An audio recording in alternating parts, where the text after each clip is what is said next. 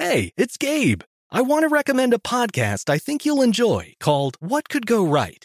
On What Could Go Right, the hosts, Progress Network founder Zachary Karabell and executive director Emma Varva-Lucas, sit down with expert guests to discuss the world's most pressing issues. They look back at how far society has come and look forward to what it will take to achieve a brighter future.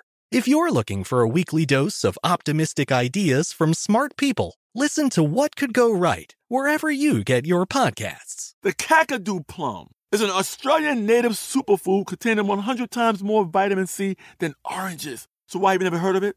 PR. No one's drinking a Kakadu smoothie? I'm JB Smoove, and that was a full episode of my new podcast, Straightforward, inspired by guaranteed straightforward pricing from AT&T Fiber. Get what you want without the complicated. AT&T Fiber, live like a gigillionaire. Available wherever you get your podcasts. Limited availability in select areas. Visit AT&T.com/hypergig for details. When you buy Kroger brand products, you feel like you're winning. That's because they offer proven quality at lower than low prices. In fact, we guarantee that you and your family will love how Kroger brand products taste, or you get your money back. So next time you're shopping for the family, look for delicious Kroger brand products, because they'll make you all feel like you're winning. Shop now, in-store, or online. Kroger, fresh for everyone. This Day in History class is a production of iHeartRadio.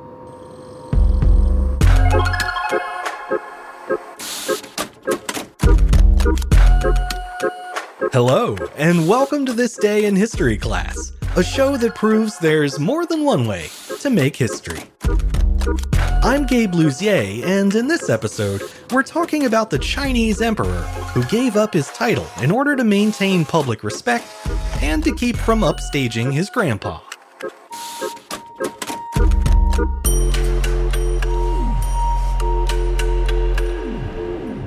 The day was February 9th, 1796. The Emperor of China renounced his throne in deference to his grandfather. The Qianlong Emperor, born Hong Li, was the fifth emperor of the Qing dynasty. He had assumed the throne in 1735 and ruled with absolute power over his territories for a full 6 decades. That extensive term had been matched only by his grandfather, the Kangxi Emperor. He had ruled for 61 years, which was and still is the longest reign in Chinese history. Qianlong was in good health and showed no sign of slowing down, but in order to preserve his grandfather's record, he abdicated the throne and passed the title of emperor to his son. The Qing dynasty, also known as the Manchu dynasty, was established in 1644 and ruled China for nearly 300 years. Much of that time was devoted to the rule of just 2 monarchs, the Kangxi Emperor, who reigned from 1661 to 1722, and his grandson, the Qianlong Emperor, who reigned from 1735 to 1796. Taken together, their reigns were incredibly influential. They raised China to its pre-modern peak in terms of size and power, and their policies helped develop many of the political, economic, and cultural practices that modern China still holds today. However, the Qing dynasty was not without its controversies. For starters, it was founded by the Manchus, a group of foreign conquerors from Manchuria in Northeast Asia. In order to rule effectively, they would have to win over the Chinese populace, a task for which the Kangxi Emperor proved perfectly suited. His tactic was to recruit scholars from the Yangtze River Delta area and elevate them to positions in his court. With the academic elite on his side, Kangxi worked out how to stabilize the economy and suppress armed rebellions. In this way, the rest of the empire gradually came around to the idea of Manchu leadership. That widespread approval enabled Kangxi to shift his focus to other areas, such as the patronage of art and culture, during the second half of his lengthy reign. Kangxi's successor was his son, the Yongzheng Emperor, but he ruled for just 13 years before dying suddenly at the age of 56. On the eve of his death in October 1735, his fourth-born son, Hong Li, was declared the heir apparent. The chain of succession didn't usually work that way, but Hong Li's grandfather, the Kangxi Emperor, had secretly chosen him for the honor many years earlier. Apparently, he believed Hong Li possessed special qualities that made him well suited for leadership, and had convinced the boy's father to honor that belief by passing him the title of emperor. As a result, Hong Li ascended the throne on October 18, 1735, and assumed the regnal title of Shanglong. Under his reign, the Chinese Empire grew to include Tibet and a large portion of Central Asia, including parts of modern-day Russia. These expansions effectively transformed the kingdom into a multi-ethnic Chinese empire. The majority group remained the Han Chinese, but they were now joined by Mongols, Tibetans, and Manchus, among others. Each group had its own cultural practices and religious traditions, a level of diversity that led Shanglong to think of himself as a universal ruler. But expanding the empire wasn't all he did. Like his grandfather before him, Shanglong was a true patron of the arts. In his free time, he wrote both prose and poetry, and also practiced calligraphy and painting. He also helped foster a love of art in the public, and as a result, architecture, painting, porcelain making, and jade and ivory working all flourished during his reign. In addition, Shanglong did a service to history by commissioning a collection of all the great literary works of the era. He also assembled an unprecedented collection of Chinese paintings and artifacts, many of which are now on exhibit at the country's National Palace museums.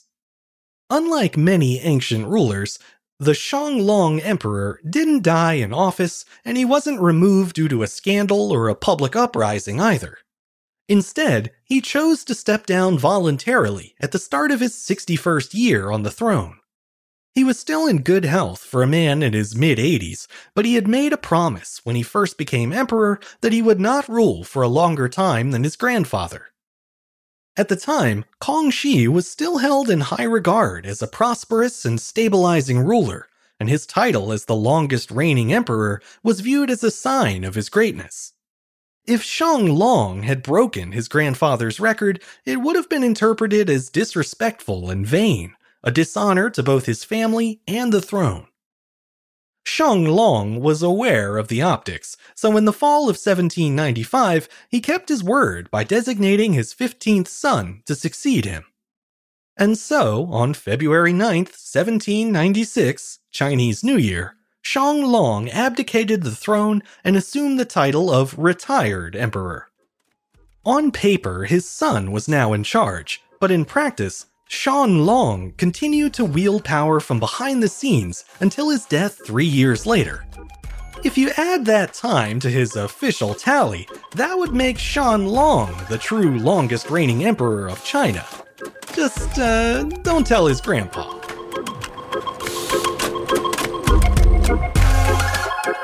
I'm Gabe Luzier, and hopefully, you now know a little more about history today than you did yesterday.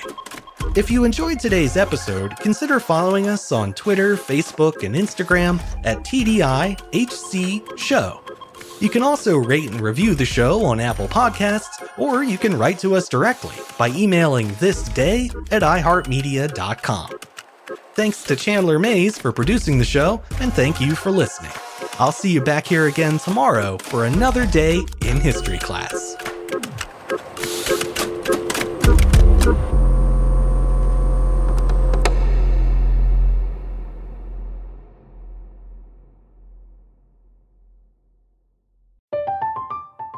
I'm Katya Adler, host of The Global Story. Over the last 25 years, I've covered conflicts in the Middle East, political and economic crises in Europe, drug cartels in Mexico. Now I'm covering the stories behind the news all over the world in conversation with those who break it. Join me Monday to Friday to find out what's happening, why, and what it all means. Follow The Global Story from the BBC wherever you listen to podcasts.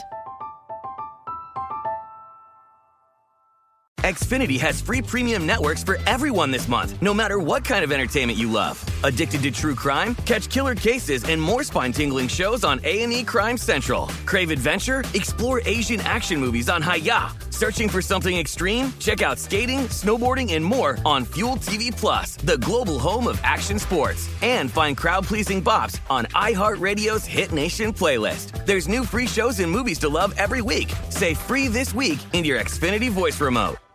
There's no distance too far for the perfect trip. Hi, checking in for... Or the perfect table. Hey, where are you? Coming! And when you get access to Resi Priority Notify with your Amex Platinum card...